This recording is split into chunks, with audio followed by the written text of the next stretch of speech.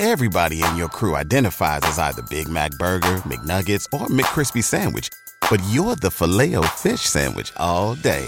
That crispy fish, that savory tartar sauce, that melty cheese, that pillowy bun. Yeah, you get it. Every time. And if you love the Filet-O-Fish, right now you can catch two of the classics you love for just $6. Limited time only. Price and participation may vary. Cannot be combined with any other offer. Single item at regular price. Ba-da-ba-ba-ba. Hello again, everyone. Welcome to the Wrestling Inc. podcast. It's myself, Raj Giri, alongside with former WWE referee extraordinaire, Jimmy Corderas. Hello. And I love that intro. Thank you. Extraordinaire. Extraordinaire. That's what I always call you. And one of our all-time best podcasters, Issa. Issa, how are you? Thank you, Raj. I'm doing good. I'm excited to talk about this show. So much fun. Absolutely. Yeah. So WWE Night of Champions. I feel like WWE has been on a string of home runs lately with their PLEs, and I thought this continued it. This year they have had just nonstop great PLEs, and this was another. It's hard for me to say PLE, not pay per view, but right.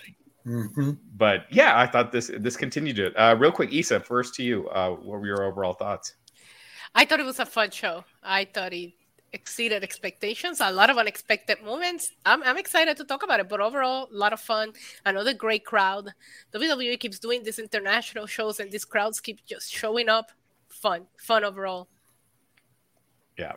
I am okay. For the people in the chat asking, I'm okay. We'll talk about the bloodline in a second. Jimmy? I don't know what more to add to that. I agree. I thought it was a fun show. There was a little bit of everything, something for everybody, whether it was good in-ring action, some entertaining storylines, some great, character developments and planting seeds. Yeah. Let's put it that way. There was a bit of everything.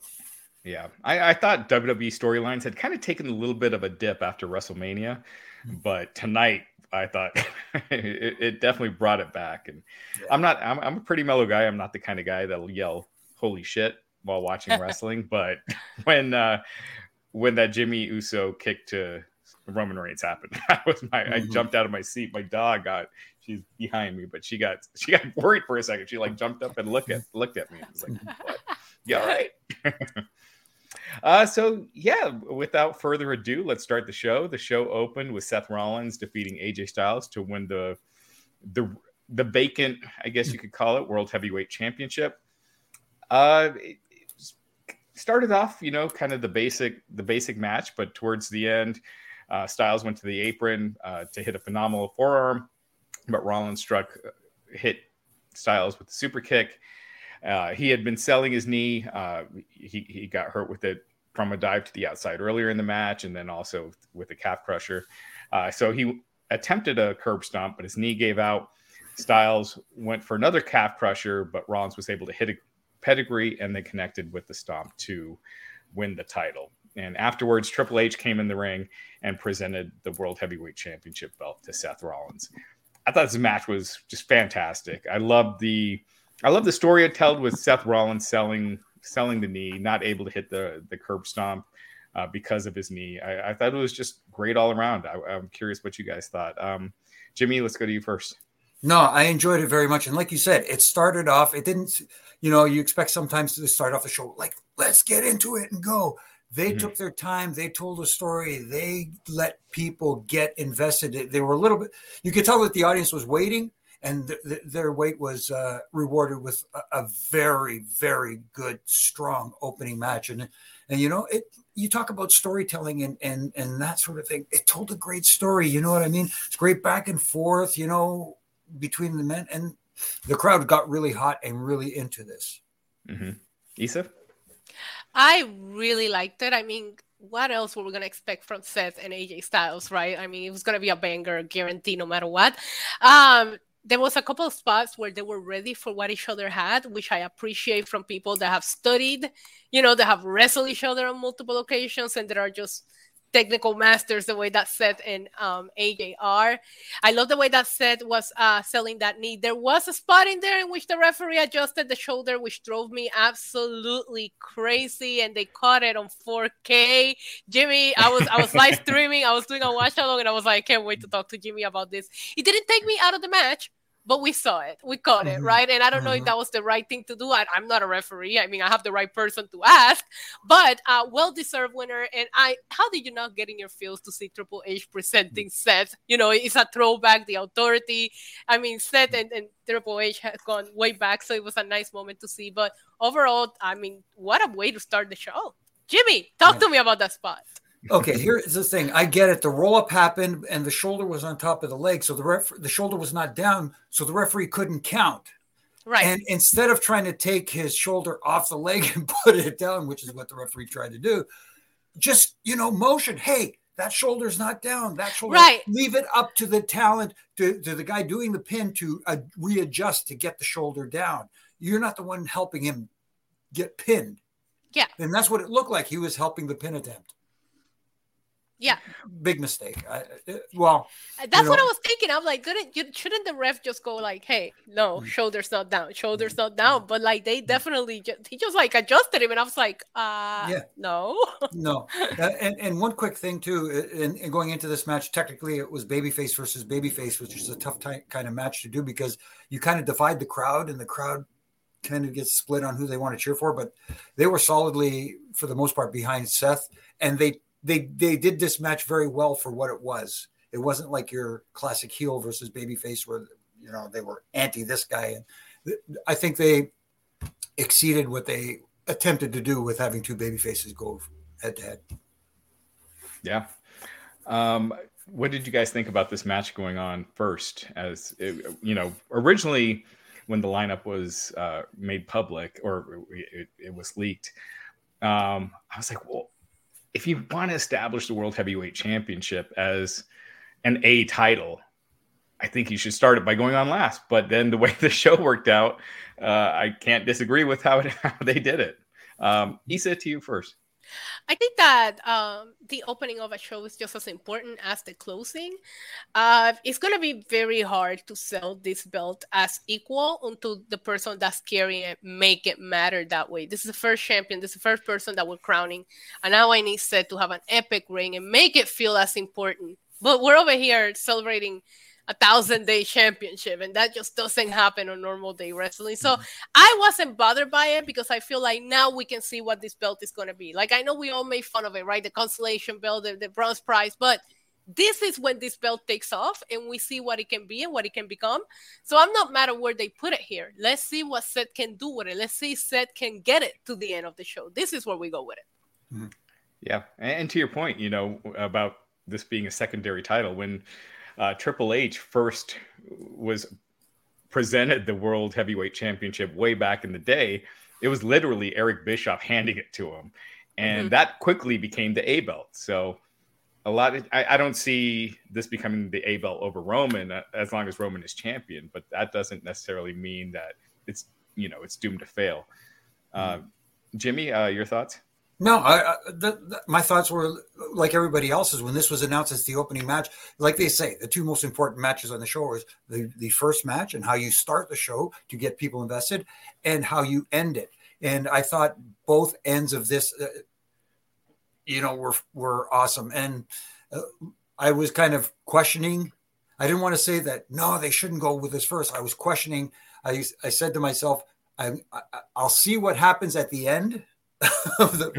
what ends the pay-per-view before I pass judgment. And I think it was the right call to put this on first because it made a great impact early and Seth did a great job later on. I know we're jumping a little ahead here with talking with Byron, making it feel important to him, at least anyways, and him stating that he will be there on Monday night, every Monday night. Yeah. Starting with this Monday. So I'm going to get a couple of these comments here. Might be jumping a little ahead, but Tornado Anthony Y, always great to see you. Hey, Issa, Roman lost. So what do you want to talk about? Well, since you want to use it, what do you want to talk about? Let's talk about how Cody did today. Why don't we talk about that? And Roman didn't lose, Solo lost. Let's get that correct. Thank you. He should be dealt with for that. Amen. George Bartley, seeing Roman's future blow up. Hell yes. Roman's future looks great to me. I mean, he's still holding his 2 belts. I don't know why everybody's sweating this. Yeah. Roman has to depend on other people to win. That's never a reliable way to go. You don't depend on anybody. You got to get it done yourself. Right. Yeah. Roman, if anything, that match reminded me of why he's the best in the business right now. Dylan Matthews, this went first because Seth needed to fly back to film, which I've heard that rumor. That makes no sense because it's a 12-hour flight. They're all catching the same flight. Guarantee you that. Yeah, and not only that, if he's going to be on Raw, so is he going to go film the Marvel movie for like a few hours and then literally for like 2 hours and then show up on Monday? Right. So no, I don't think so. And plus, they did a interview segment backstage with Seth later. I mean, they could have pre-filmed it, but still, him being on Raw on Monday night, the how long the flight is out of Saudi. I don't think.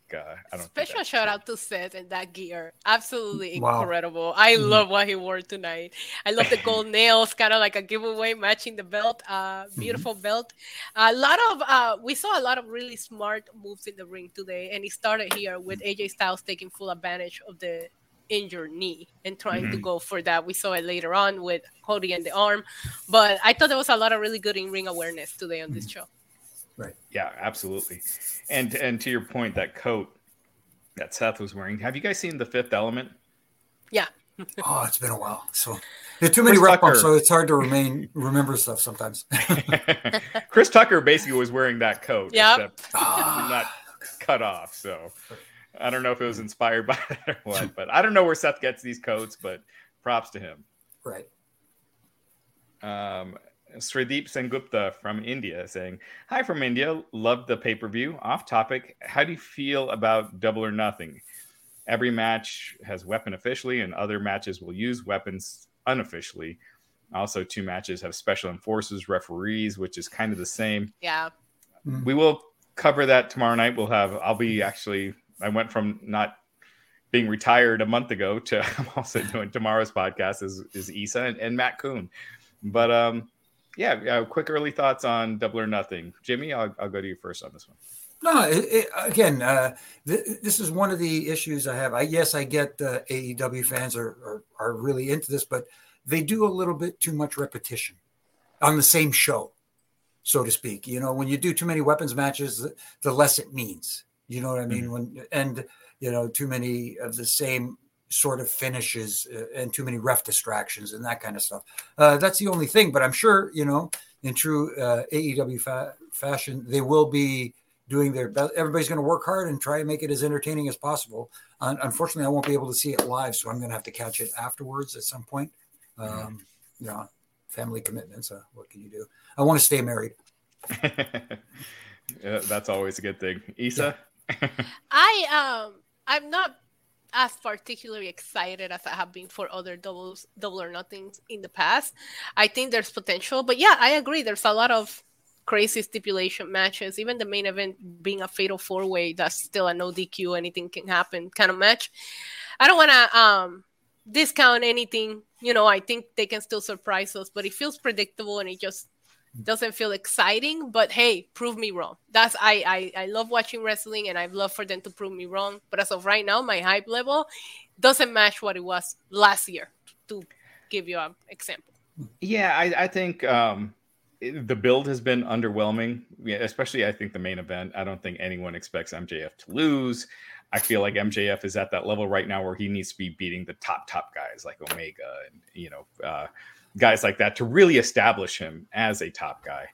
But I think it's going to be a really good pay-per-view. AEW just doesn't have non-entertaining pay-per-views. They're always entertaining. And this pay-per-view really kicks off was going to be one of the most fascinating periods in AEW's history, with the Wembley show coming up and Collision and Punk coming back. So this is the start of what is going to be a really interesting summer. So while the pay-per-view itself might not be loaded, I think it's going to be it's starting a fun time. Yeah, and really quickly, like you said, with that main event with MJF, the 4 pillars, let's put it that way. Unfortunately, 3 of the pillars I can't picture right now as being the face of the company.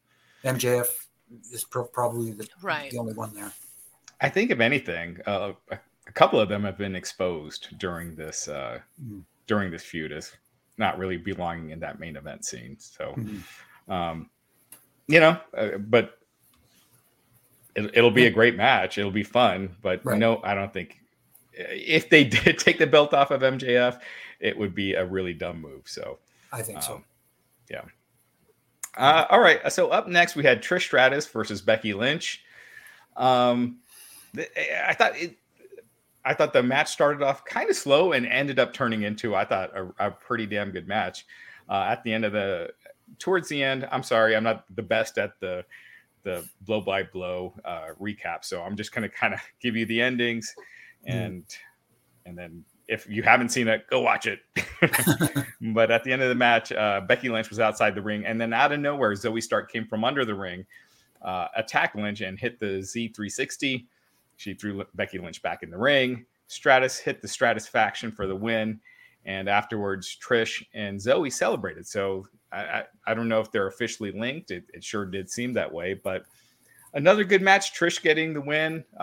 Originally, when I put my predictions on Twitter, I thought Becky was going to win. But right before the match, I was like, nah, I actually see Trish winning this one. And it happened. So good stuff. It gave the rub to Zoe Stark, who I felt like could use it, just kind of being new from NXT. Issa, I'll go to you first. Yeah, I wasn't feeling the build-up for this match, if I'm being honest with you. There was something about this field that wasn't clicking for me. The match itself, I thought, clicked. I thought they were killing it. I thought Trish looked incredible. Becky Lynch was walking and wrestling with a purpose tonight. You could tell there was a little something there that we haven't seen from her. I wasn't a big fan of the finish just because, again, we were just talking about it with AEW. I kind of knew we were going to get a lot of weird involvement with the main event. So I was like, I don't want to see people helping people all throughout the show because the main event, we knew. We kind of went into it knowing it was going to be a big soap opera, right? But if somebody's going to get that moment, it should be somebody brand new to the main roster. I think Zoe Starks is super talented, and pairing her with Trish Stratus is a big deal for her. So I'm excited to see where this goes and where the story goes. Becky Lynch's face afterwards, she was bleeding, and she posted a picture. Her face is all cut up. So I can't wait to see what's next in this field. Yeah. Jimmy? No, I enjoyed it. I liked that it started off almost like a brawl. Like it didn't start off as a wrestling match. It looked like the women were really hot at each other and wanted to really get into it. And then it kind of settled down and turned into a very good match between these ladies. And Trish showing, even the crowd started saying, you still got it. Even though they were booing her, they appreciated the fact that, hey, she's actually can still go in the ring. And, you questioned about people say, well, it's Trish's time to put younger talent over, like a Becky Lynch. But Becky is already over. She doesn't need that. She doesn't need the rub, so to speak, from Trish. Now, like you said, if Zoe Starks is affiliated with Trish, there's the rub.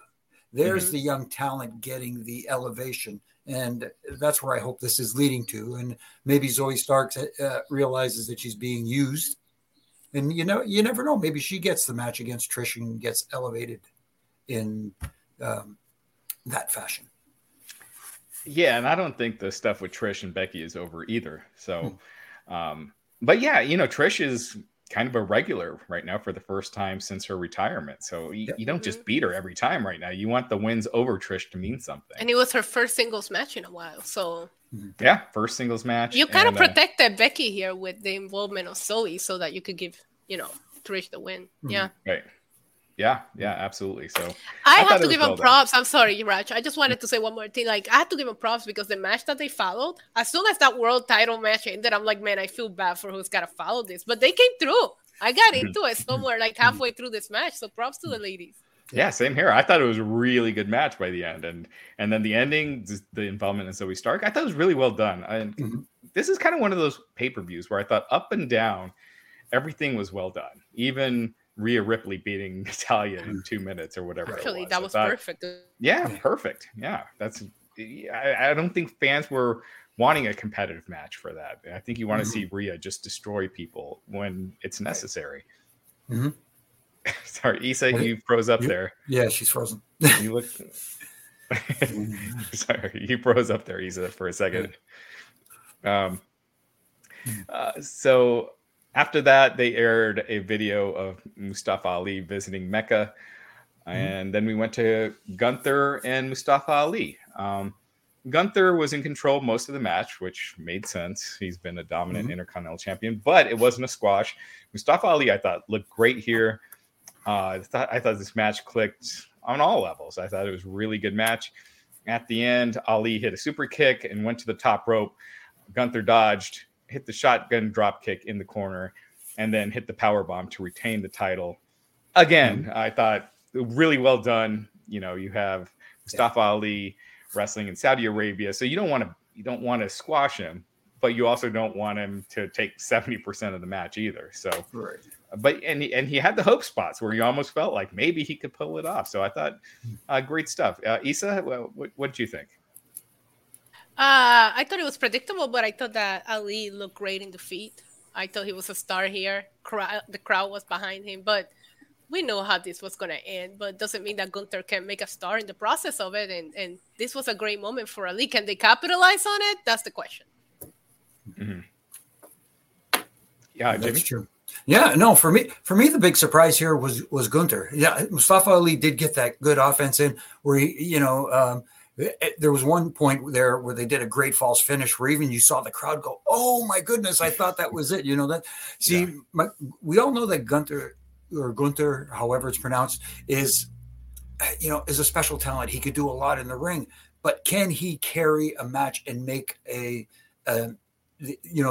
underdog figure look good in the process of losing? And he did exactly that. He made Mustafa Ali look wonderful in this match. And even though we kind of knew that there is no way he was winning the match, he still came out of it looking pretty good. And that was the goal here. Yeah, and I think even with the loss, this was probably Ali's highlight so far in WWE, at least definitely on pay-per-view. Right. No, I agree. So, all right. So Night One is saying this could be a reboot for Ali if WWE takes him seriously. You see where we go from here. It's all about what you do next. Andrew Taylor saying Rod's driving. I'm not a fan, but Jack Farmer is in Vegas this weekend for Double or Nothing, doing coverage for Wrestling Inc. So I enjoy being on the podcast, but not driving. It's not my thing. But here we go. Doing wonderful. Don't worry about Thank you, Mike. Mike saying we miss you, man. I really appreciate it. Thank you. And Stellar Justin Lopez saying Gunther hits a year as Intercontinental Champion on June 10th. Only two other men have held the IC title for a year, Macho Man Randy Savage at 414 days and Honky Tonk Man at 454 days. Insane that Honky Tonk Man still holds that record. Yeah. But hey, his title reign worked. Macho Man Randy Savage, my favorite of all time.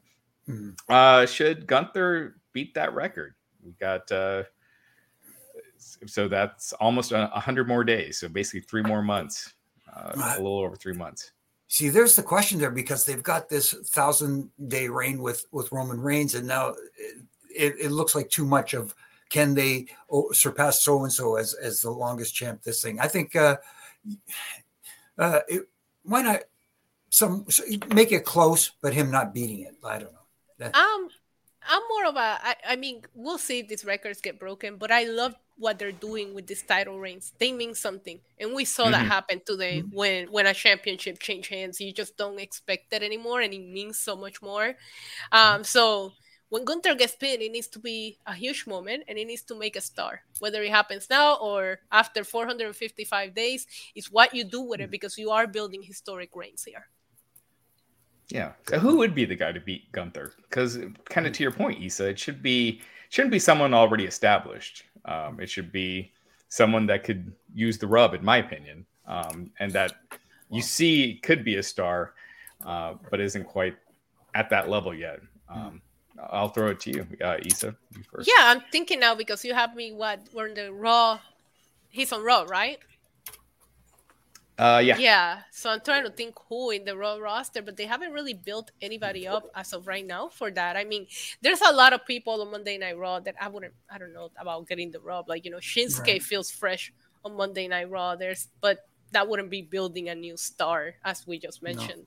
No. But if you're making the title field important, it doesn't have to be a new star. It could be a Cody Rhodes on the road back to like building his way back up. I mean, there's a lot of people that could do it. I mean, somebody just said Braun Breaker. A call-up wouldn't be a bad idea.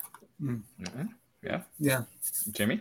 Yeah, it's a tough call because you look at it, who could use the rub? Like Isa said, you look at somebody on there that I think has been underutilized in certain ways, is maybe a Ricochet, somebody like that, because it obviously needs to be a babyface, but then transition into who's the next big heel after that to run with the title. But maybe a Matt Riddle,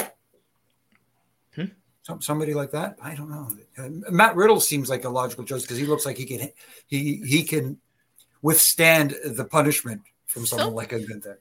Some people in the chat are mentioning, for example, Dominic Mysterio, Damian Priest. I will throw Finn Balor in there because they are doing a lot with Judgment Day right now. I think putting some gold outside of Rhea Ripley will be a great idea for the faction. I mean, they are kind of running Monday Night Raw right now.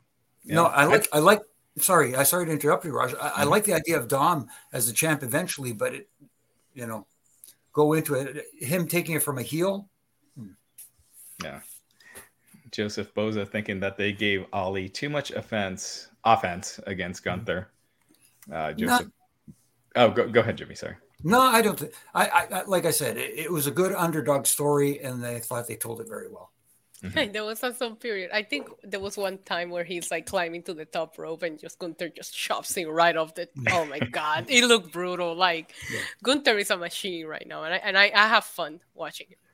Yeah, I think you want to please the crowd also, and I think a squash wouldn't have done that. Especially because we're doing one later on too. Exactly what I was going to say. Thank you. Yep.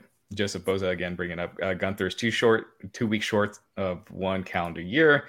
Dylan Matthews saying Gunther should break Honky Tonk Man's record. Martin Kanyinji saying Roger Wright Gunther is a better name as opposed to Walter. What do you guys think about that? I feel like if he originally started as a Gunther and then went to Walter, people would be like, that name sucks. What are you doing? So, Jimmy, I'll go to you first. I'm just not a big fan of changing the name from NXT to when they get called up, because if you're a WWE fan, you see that and that bothers you. You know what I'm saying? And maybe there are fans out there that watch Raw or watch SmackDown and don't watch NXT and say, they did start calling him Gunther while he was still in NXT, but he didn't last very much longer in NXT after they called him Gunther. But he did get a couple of weeks as Gunther in NXT. True. Very fair point. But still, hey. I just thought it was funny because we kind of like adjusted to it and we're just saying it, and it just like makes the banter and how crazy the internet went just look so ridiculous now, champagne palms when we're. I like both names. I like both names, but I adjusted to Gunther. I think Gunther sounds badass, honestly. Yeah, I kind of agree. I think if you had no attachment to either name, you heard both right off the bat, I think Gunther is a way tougher name. Gunther. And David Lane saying Gunther should face Honky Tonk for the record. As far as I know, Honky Tonk's healthy, so I'm sure he could come out for one more match. Can Gunther handle the shake, rattle, and roll? I don't know. That's true. Or the hairstyle. Shots. All right. So after this, we had Asuka. Asuka defeating Bianca Belair, I would say, to win the Raw Women's Championship. This was one when I put out my predictions. This was the one I was like, I could see Asuka winning here as an upset, and it happened. Really, the match itself, I felt like they weren't on the same page for a lot of it. And the crowd was kind of, I think after the hot start with the two matches, they were a little quiet for this match, but at the end, Asuka, and I thought this finish was super creative. Asuka took that miss, spit it in her own hands, and when the referee was distracted, and then Bianca went to get Asuka, and then Asuka rubbed it in Bianca's eyes, and then she hit a kick and won the championship, ending Bianca's record title reign. So I thought it was great stuff at the end. A huge shock to a lot of people. Issa, I'll go to you first. What were your thoughts? Wait, Jimmy's dying to say something. Oh, No, Jimmy, no, it's okay. It's okay. Jimmy, you first. I went to you first last time, I think. No, because I don't mean to correct you, but you say the referee was distracted. The referee wasn't distracted. She was walking behind. Right. Doing her, it was in the process of, her natural motion where, Asuka reached around with her fingers full of the mist and kind of raked or rubbed it into Bianca's eyes. And like you said, very creative, very different. I don't know if that's ever been done before. If it has, I don't remember it, but that's for sure. But I thought it was very creative, and it was an inventive way to get the title off of Bianca without really hurting her much. And again, not putting the heat on the referee. It puts the heat on Asuka where it belongs. Mm.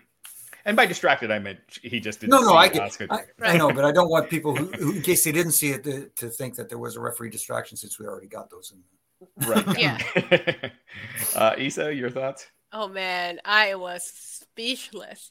It was like really funny because you guys know I do watch alongs. I watched this live, and somebody, that's when it hit me. I went into this certain that Bianca was winning, right? Because I'm like, okay, they already lost at WrestleMania. And I even said, I'm like, okay, well, just give her Asuka against instead of sacrificing somebody new, right? That was my train of thought going into this.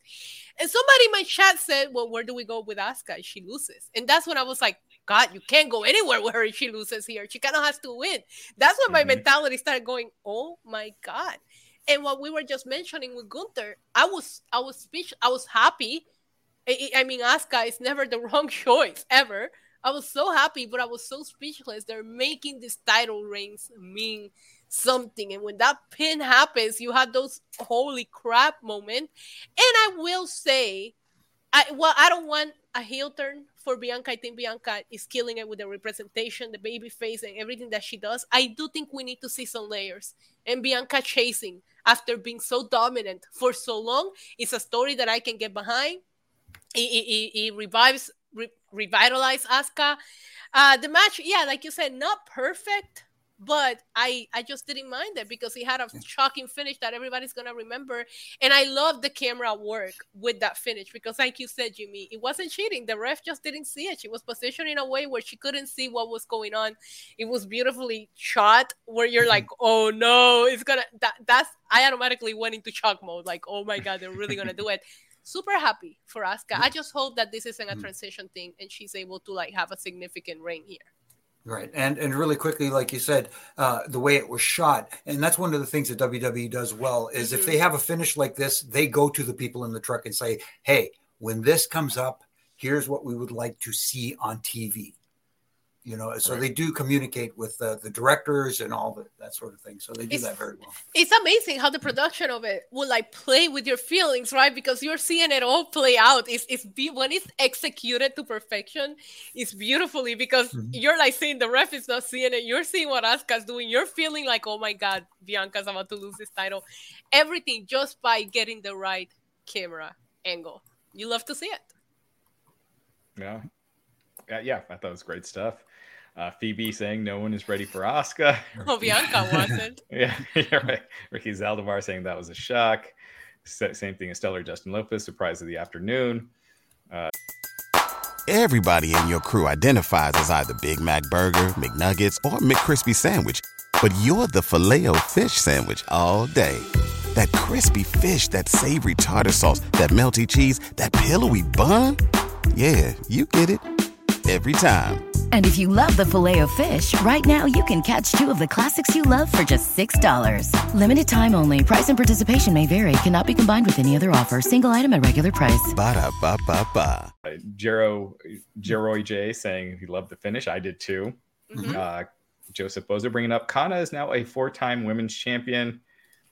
Joseph Boza noting that it was a 420-day reign for Bianca Belair, which is, there's a lot of, I've heard some people criticize WWE having these long title reigns for people, but I feel like Asuka winning that title was such a shock because it was a long title reign, and it helps her right off the bat. When you just have even the secondary titles, if you have like the Intercontinental title, if it was just changing hands all the time, it wouldn't mean anything. So by having these longer reigns, it makes those title matches mean something, and it elevates whoever beats the champion. And speaking, we talked about it with Seth and AJ about them. They wrestled each other. They were ready for what each other had. I love that Asuka changed her strategy here with the Mist and what she did. Because a lot of people are like, well, why not do it at WrestleMania? Well, guess what? Asuka learned from WrestleMania. Asuka came back different. The one thing that they were trying to sell you on commentary for the last week, 2 weeks, is like, oh, this is a different Asuka. She actually proved that in the match by doing something completely different to get one over on Bianca. And like I said, I don't know how you guys feel about it. I do think that this will add a layer without having to turn Bianca heel. Now we get to see her shades. Now we get to see a different version of babyface Bianca, because I don't think that Bianca should turn heel. I don't. No. No, for sure. And Asuka feels like a totally different character than she did, years ago. So great stuff. I thought, again, baby icing. Asuka win is justice for WrestleMania. Night one saying Asuka with the finger poke of doom. Joseph Bozo, a great point. First time a singles women's championship has changed hands in the Middle East. I mean, when these PLE started in Saudi Arabia, they didn't even have women on the first card. They didn't allow women to travel. Right. The first Saudi Arabia pay-per-view. If you go back, I don't want to. I'm not going back to look at it, but I remember the crowd was completely different. We had couches with all kinds of people that were uninterested in the front. No heat. It's crazy how far we've come. This is no longer a certified house, like a glorified house show. That's what the first one felt like, and you felt weird watching it. Now you're seeing they're creating all of these moments. Not just, we had 3 women's matches and it felt normal. We used to not even allow the women to travel with them. Like, how crazy is that, right? Now we're seeing title change. We're seeing matches that matter. We're seeing storylines advance and progress in the Middle East. It's great. I think the last few events that they've done in Saudi Arabia, I'll say it, they're killing it. Look at the moments they created for Ali. That Sami Zayn entrance. If you didn't tear up for that, right? They're creating moments here, and the fans, and seeing these fans go crazy to see their favorites. That's what matters. The kids, man. It's all about the kids. Yeah, they're really into it, and they got you saw it with all the entrances, like with Seth's entrance, with Cody's entrance, with everybody's entrance. They are watching the product. They are into it. They are bought in. They are invested, and that's what it's all about. Yeah, and I don't want to get into the whole politics or anything. No. But the shows are definitely 100% different than they were back then. The crowds sucked back then. Yeah. And now this was one of the best crowds. Nothing's going to top that Backlash Puerto Rico crowd, but this was one of the best. This was the standard. I get it. Yeah. And we'll talk about this later, but the crowd reactions for the WWE PLEs this year by them doing more international events, but also Rumble and WrestleMania, it's the best string so far this year that I've seen since probably the Attitude Era. I mean, just hot crowds every time. Next up, we had Rhea Ripley versus Natalya. Dominic Mysterio taunted Natalya right off the bat, and then Rhea Ripley attacked her from behind and pretty much just hit the Riptide for the win. I don't know if it quite lasted a minute. It might have been a little longer, but it just made Rhea Ripley look like a badass. I don't know if a long match, even though Natalya is one of the best women's wrestler, in my opinion, in history, not just now. But I just felt like where Rhea is at right now, I thought this worked perfectly. Jimmy, I'll go to you first. What'd you think?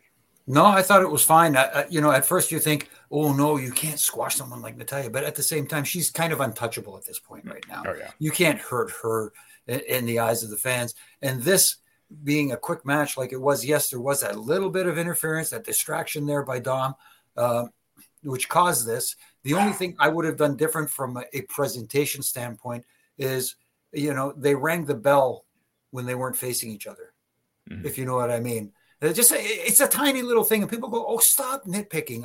I get it. It's a little thing, but at the same time, it would have been cool that as soon as Dom dropped down and she turned around, there it was, bam, instead of from behind and ring the bell there. That's just a minor little detail, but at the same time, I don't think it really hurt this. Otherwise, it served its purpose. Rhea's over, like, oh my goodness, she's a badass, and Natalya untouchable right now. So, yeah, Natalya is surefire Hall of Famer. Again, one of the greatest, and in my opinion, in a lot of ways, the greatest as far as longevity and doing a full-time schedule for so long. I mean, she's been amazing. Issa, what'd you think? Rhea Ripley has it all over it, oozes it. I mean, my God, she is everything, and she's 25 years old. I mean, we have a lot left of Rhea Ripley, and I love that she's getting this build now because her first title reign didn't feel like it was just like, I didn't like the way that it went down. That being said, I don't understand why people are criticizing this. It was Natalia's birthday. Rhea Ripley did her a favor here. She could have punished her for 10, 15 minutes, but no, she's like, let's end this fast. I'm not going to make you suffer so you can still go and enjoy your birthday. Rhea Ripley for president. How crazy is Triple H Rhea Ripley versus Vince McMahon Rhea Ripley? Like she feels like just a totally different level of star now.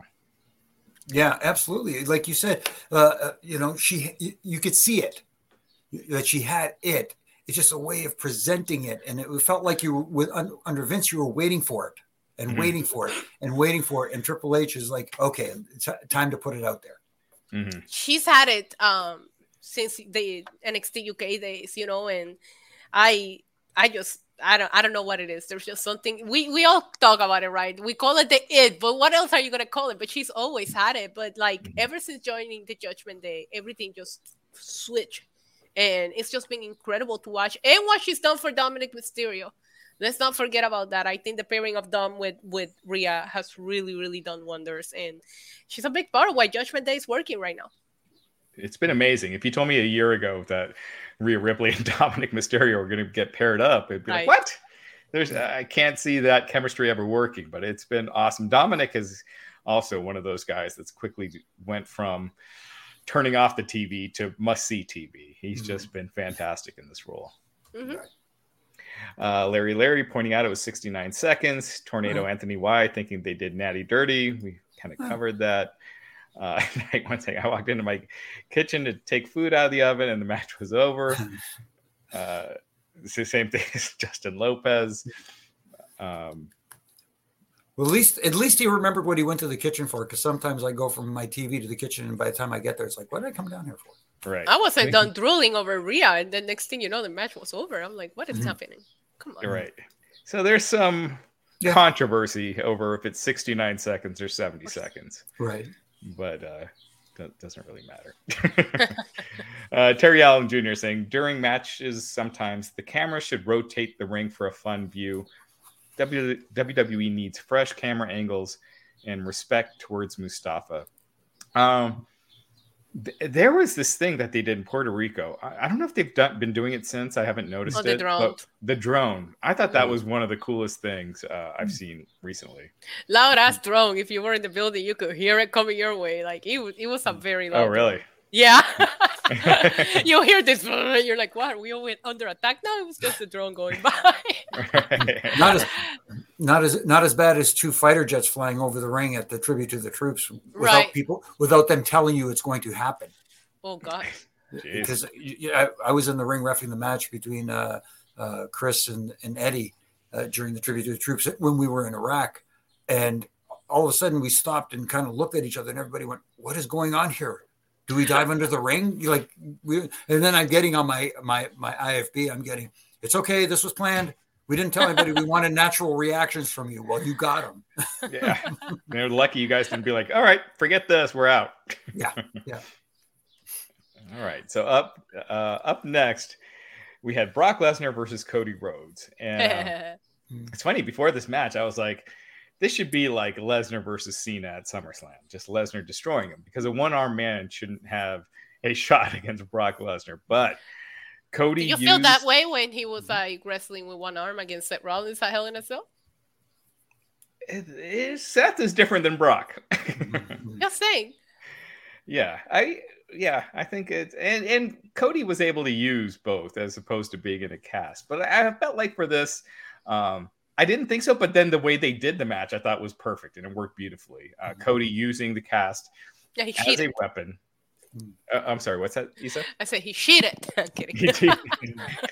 Yeah, I don't know if it was no DQ or what, but it was allowed. Right. And the announcers did a good job pointing out his titanium cast. So Brock sold beautifully. So it wasn't a one-sided squash. Cody got in his offense. At the end, Cody got on the Kimura.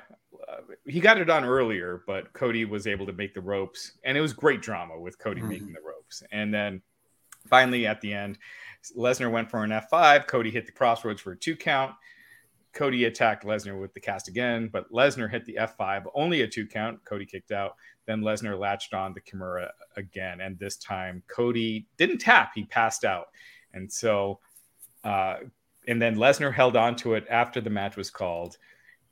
Great stuff. I thought this match was just fantastic. I love Brock Lesnar matches. You never know what you're going to get. It could be a 10-second squash. It could be 5 minutes of just big moves, or it could be something like this, just filled with drama. And I thought this match was just fantastic. Issa, I'll go to you first. What did you think of this match? I really enjoyed it. I wanted Brock to win here. A couple of things. It's like I'm never going to get tired of Cody giving the belt to a kid ringside every time he comes out. It always tugs on my heartstrings just to see the kid's reaction. I loved, and this is weird, right? Because we know Cody's the baby face, but he's using the titanium, A. B, in Puerto Rico, he attacked Brock before the belt rang. Brock didn't do that. Brock just chilled. He was just smiling at Cody, like, come at me, bro, No. All right. Yeah, it was a lot of really good in-ring psychology. I just didn't understand. I guess Jimmy can answer my question. Is the cast part of his gear? Is it considered part of his attire? And that's why this wasn't like a disqualification? Are we going to have a rubber match here? Because I would like to see a fair and square match between these two guys at this point, right? Because I feel like there's always been one up the other. Cody outsmarted him on the first match here in Puerto Rico. Now, Brock kind of took advantage of the injury. So are we going to get a healthy, both of them, rubber match? I don't know if that's where we're going, but I would like to see it. Jimmy? No, I hear you. And as far as the cast goes, see, that's the tough part. It's there because in storyline, the arm is broken, and it is a protective device used so he can participate in the match. At the same time, it's wrapped. It's kind of one of those borderline iffy things. But in this case, it worked because it is a monster beast like Brock Lesnar. So Cody going into the match with a broken arm, you got to give him something, right? So in this case, I think it kind of worked, but at the same time, you can question it. And even Brock, let's say, for example, he was going to use the titanium cast to beat Brock with, then Brock has kind of an out as well. But for him to survive the beating with the titanium ecto cast or whatever they call it, and the crossroads and kicking out of the crossroads and stuff like that, Brock looked like the beast he is, and Cody looked pretty good too going into it, surviving as long as he did. Like you said, Raj, with the Kimura on until he made it to the ropes. And then the second one, he even kicked out of an F5. Mm-hmm. So he didn't get pinned. He didn't submit. He passed out.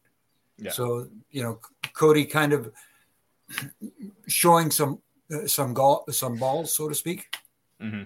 But in a losing effort, it worked. And makes you look forward to a rubber match. Yeah. And I'm sure that's where they're headed. I'm sorry. Go ahead, Issa. I was just going to ask you guys your opinion because I personally thought it's like there's no recreating what happened with Cody at Hell in a Cell, right? So it was such an organic moment. It was insane. I'll never forget it, right? It's one of those wrestling moments that you go, I'm never going to forget when Cody freaking wrestled with a torn pec. So doing the injury angle here, kayfabe, just didn't feel right. I was waiting for it somehow. Like, this is what I was waiting for this cast to be rippable and for Brock to rip it off of him and like put him in the Kimura with the broken bare arm, and that's how Brock gets him to pass out. I think that would have been more effective, and I thought that's what we were playing into this because it wasn't. You're never gonna match that moment ever again. I don't understand why you would even try to touch it. You know what I mean? Yeah, Lesnar can't tear titanium though. Okay, but don't say it's titanium. Yeah. Yeah. You could have just wrapped it. You could have just done something that looks like it could be ripped. It's a fake broken arm. You could have done whatever you wanted. You know what I mean? I think that would have looked, if you want to get that kind of like sympathize people, love Cody still, I think that would have been more effective than trying to recreate like Cody's going to do it with a broken arm. No, he already did it with a torn peg. Let's not try to recreate that. You know what I mean? Yeah, I do agree with you. I felt like they were going to the well too quickly. And if The Rock can freaking break a cast with his arm in Fast and the Furious, Brock can make it happen here. Yeah, Brock flexed, right, to break it. It's too bad the cast wasn't like a regular cast that if you smash it against something, it can break. And during the match, Brock breaks it off and then hits that Kimura and you get the pass out. And you get him to pass out. I just think that would have been so. I'm not criticizing it. We all agree that we like the match, but that would have been so much more effective if we were gonna go with the he's gonna pass out and not tap, baby face thing. Right. I got to admit, the visual of Brock tearing the cast open would be really so good. Cool. They missed opportunity, WWE. Yeah. Call me creative, please. Come on, guys. Get Issa on board. There you go. But overall, one thing I thought too was Brock's selling. I thought was just amazing. I think people forget that Brock can just sell, and when he's getting hit by the cast, it looks real. Mm-hmm. It looks like he's really getting hurt, and he's out of it. Brock is just. Sometimes he doesn't get the credit for selling and things like that, and he is one of the best sellers. You want to know when you're a good seller? When people don't point it out. If people are pointing out that you're a good seller, then are you a good seller? Right. Mm-hmm. Think about it. Yeah. But man, with the way that he throws people around, like my God, I hope people are just prepared. I'm assuming they go into this match like, God, let me land the right way, because he just tosses them. Yeah, he's awesome. Night One pointing out that they like your idea. It would have been epic. Yeah. There you go. RJ Krasinski is asking, hey guys, does this loss hurt Cody short and or long term? No, I don't think so, because he went into the match with the broken, quote unquote, broken arm, which gave them the out, gave him, a way to get through this match without him having to. He didn't get pinned. He didn't submit. He refused to submit. So I don't think so, RJ. I think he does.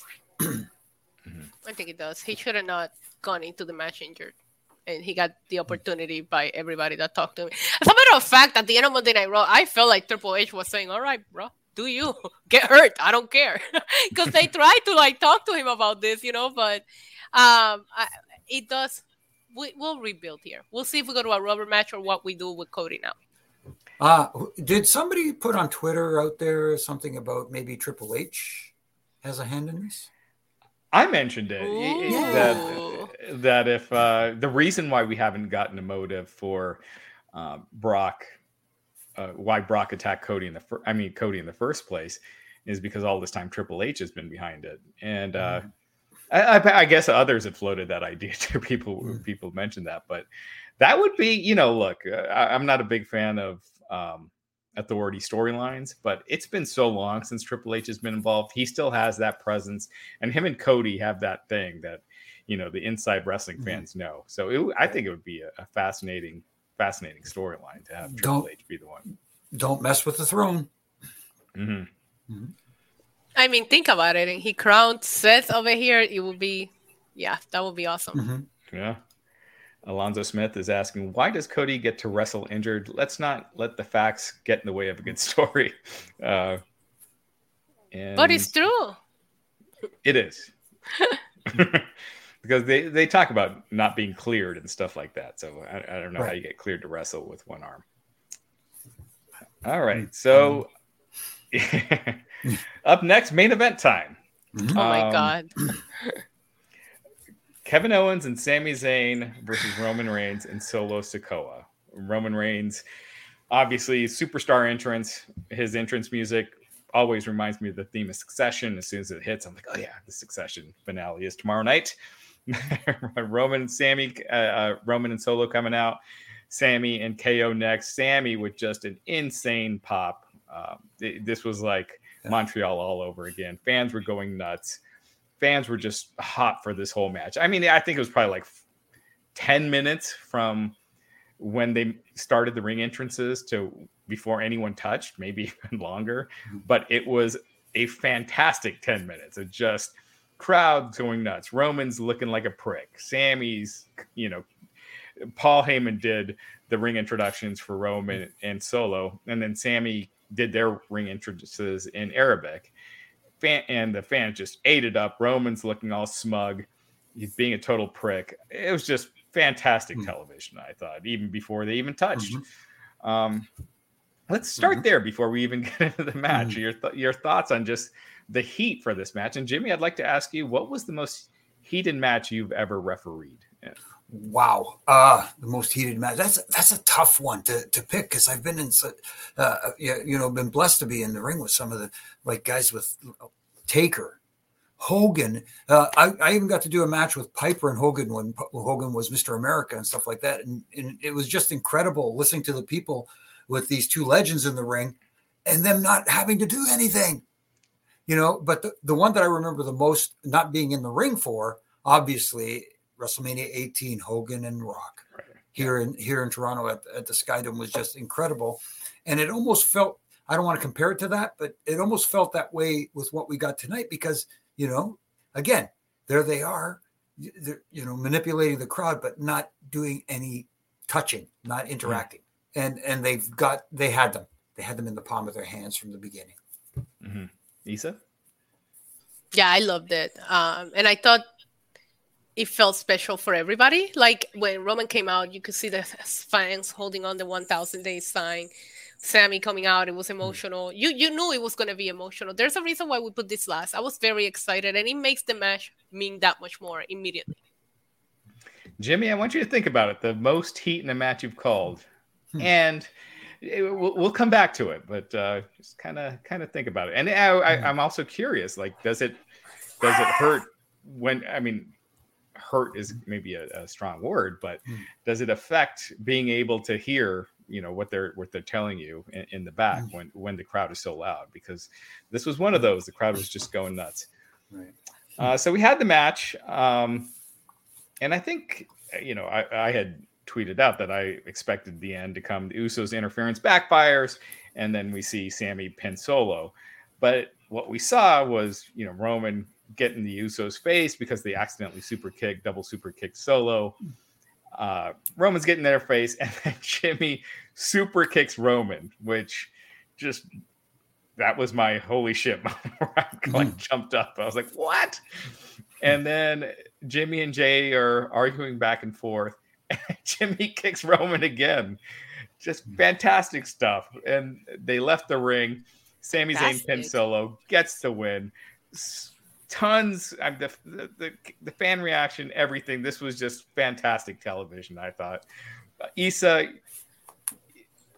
everyone wants to hear your opinion on this, so let's go to you first. Look, before I get into the soap opera aspect of this, I just want to point out that at one point, Roman speared the referee by accident, and when the referee's knocked out, he gets up and said, "What's wrong with this guy?" I died laughing. I'm like, you just spear him, bro. That's what's wrong with him.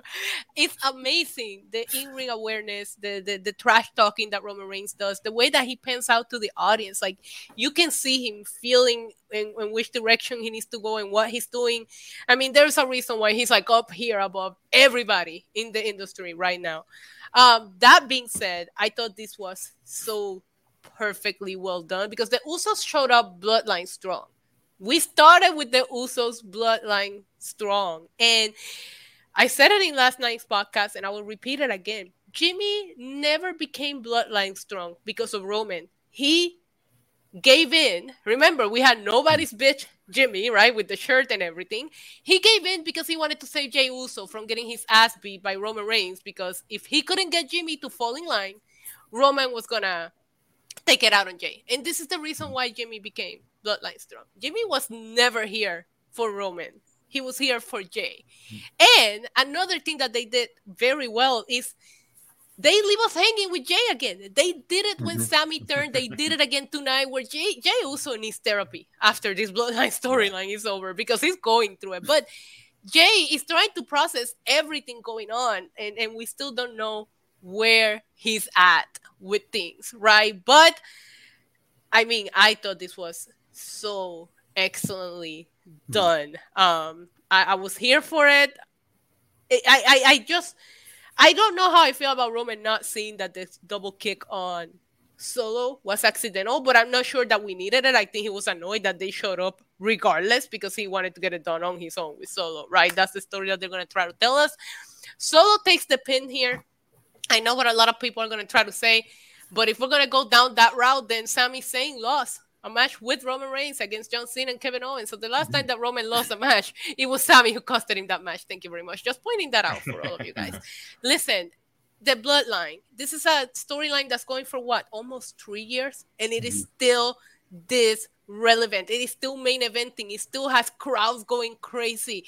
You have to give them all of the props, all of the flowers to everybody that has been involved, making this for 3 years now still feel like a fresh story. And now it feels even fresher than ever. I don't know what to expect on Friday, but we're tuning in. It's great. Mm-hmm. Yeah. Jimmy? I don't know what more to add to that. That was well laid out. And it's a great story because, as you said, there's these little twists and turns where you think it's going to be Jay, the one that kind of is going to dismantle, for lack of a better term, the bloodline. And they're trying to get him to fall back in line. Jimmy looked like he was trying to draw him back in line. But Jimmy is the one who, has had enough, so to speak, of the head of the table. So I like the little twists and turns.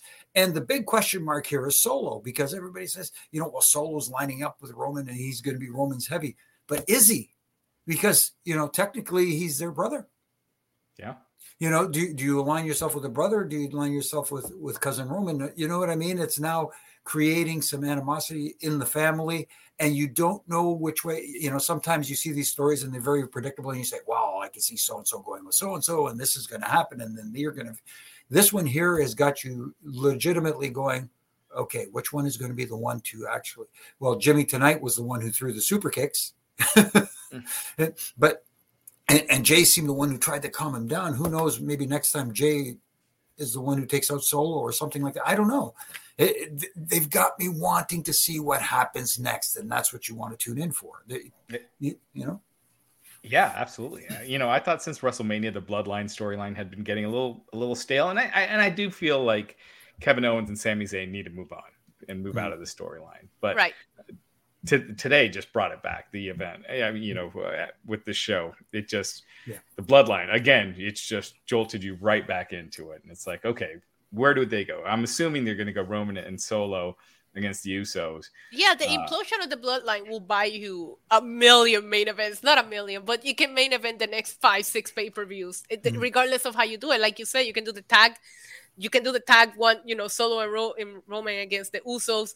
Eventually, you can have a fatal 4-way between all of them. We never got Roman and Jimmy one-on-one. Roman and Jay, still one of my favorite storylines in the 1,000-day reign. We can revisit it anytime because we got it during the Thunderdome. It deserves fans. So there's so many things that you can do with the implosion of the bloodline. It can main event pay-per-views to the end of the year, honestly. Yeah. Absolutely. Quick question, though. Do you think Roman needs to be champion for this? Should Cody have won at WrestleMania? Roman needs to be champion forever. Yeah. Yes. Well, not forever, but until it's during until this. He retires. Until he retires, yes. Yeah.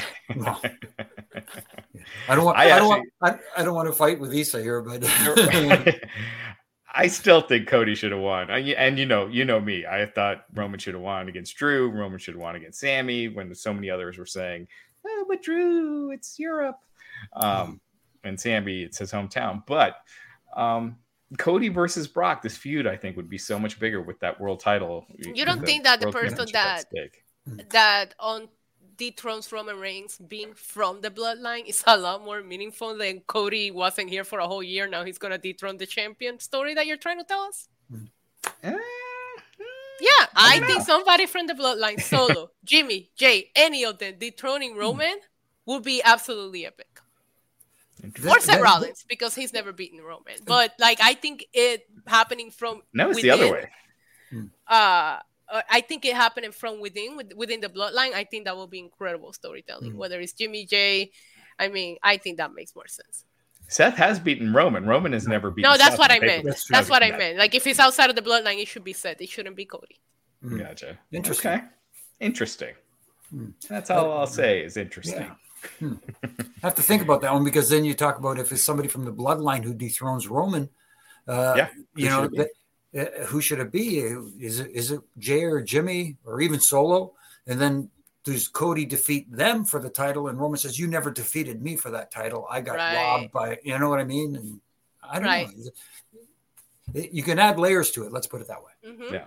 Solo is very well protected, but if he won the title, could he could he cut the kind of promos that's the thing is expected of a top guy? Maybe he could. We just haven't seen it. They like him being that silent assassin because we know Jay and Jimmy can. They're fantastic on the mic. Right. So, right. And of course Roman too. But... yeah. Roman's just, right. I was saying this when he came out and when when the match started and they didn't touch for a long time. Mm-hmm. Roman has that, what Hulk Hogan used to do and what John Cena used to do, where you just let the fans react and go with it and soak it in, as opposed to just being like, all right, let's start, and I think he's the best at it right now. Nice. No, can't argue there. JS Jenkins with the 220 super chat, Canadian. Thank you. Thank you, JS. Mm-hmm. Jimmy, does Solo's gimmick not remind you of Virgil? No, it does not. Because Solo is like Raj referred to him earlier, the silent assassin, whereas Virgil kind of looked very beatable. Let's put it that way. I used to think Virgil looked like the silent assassin, and then he had a TV match on Superstars with Macho Man, and Macho Man just destroyed him. It was a one-sided squash, and then it took a lot of the mystique. It's like, okay, why does DiBiase need a bodyguard that can't even get a move in against the Macho Man? But Macho Man's still awesome. But anyway, Stephen Marchichuli, $4.99 super chat, saying, bigger bloodline pay, play, I think he means a fatal 4-way with all four, or 1-on-1, or Usos versus Roman and Solo. I think we're probably going to get all of those. All the above. It's a D, all of the above. What's the biggest money match? Like which of those do you like headline SummerSlam with? Yeah, the fatal 4-way. Yeah. Because Solo has always been kind of like on his own, right? You have Roman and Jay and Jimmy not being on the same page, which is what they tease here. You really could do this fatal 4-way where it's each their own, and it could really, really be a story well told. Yeah, it will put the 4-pillar storyline to shame. And like you said, the big question mark will be Solo. Mm-hmm. Mm-hmm. Where does his allegiance lie, or does he go into business for himself and say, hey? Or do we get the Usos to work together? Like, you could do so much in this fatal 4-way. Like, but I do think, like I said, there's so many versions of it that you could probably main event the rest of the pay-per-views for the year. Or does Jay stay with the bloodline and you got Jimmy against Roman, for now, and then later Jay joins him. Yeah, there's a lot of ways you can go. Mm-hmm. Huffman Elite Training, Roman and Solo Sikoa versus Usos is now a good feud moving forward. And it's great to refresh the bloodline storyline now with a full-on feud. Agreed. This gave it a huge injection, I thought. And it frees up Kevin Owens and Sami Zayn to start elevating the tag team division again. Mm-hmm. Stephen Marchichuli saying, Solo has Samoa Joe vibes. Yeah, maybe partially, but Joe we know can talk. Right. I mean, I thought if Samoa Joe was pushed like how Solo was, I thought he could have been huge. But to WWE's, credit, or not credit, but whatever, to defend him, I guess, right. Samoa Joe did have a lot of injuries during his time there. True. All right. And thanks to, we have tons of people in the chat. Really appreciate it. David Lane saying, bring in Jacob Fatu to defeat Roman. Ooh. I don't know if he defeats Roman, but no, you could definitely add him to this. Right. Ronaldo S. the boy saying, how does The Rock play into this? I don't think The Rock's wrestling again. What do you guys think? Yeah. No, doesn't look that way. I think he's doing well right now. Yeah. Isa? Yeah, The Rock is obviously fierce. Roman Reigns, it is what it is. Yeah. Wow. Okay. All right. On that note. Yeah, on that note. So a huge weekend of wrestling. What a way to kick it off. Then tomorrow night, we got NXT. And then we also have AEW Double or Nothing. Myself, Issa will be back for tomorrow night, along with Matt Kuhn joining him again. So that'll be fun. So join us again tomorrow night for the Wrestling Podcast. And please like, subscribe, and add your comments at the bottom of this, and we'll try to answer any comments that you guys leave. We really appreciate your support, and thanks again, and thanks for listening.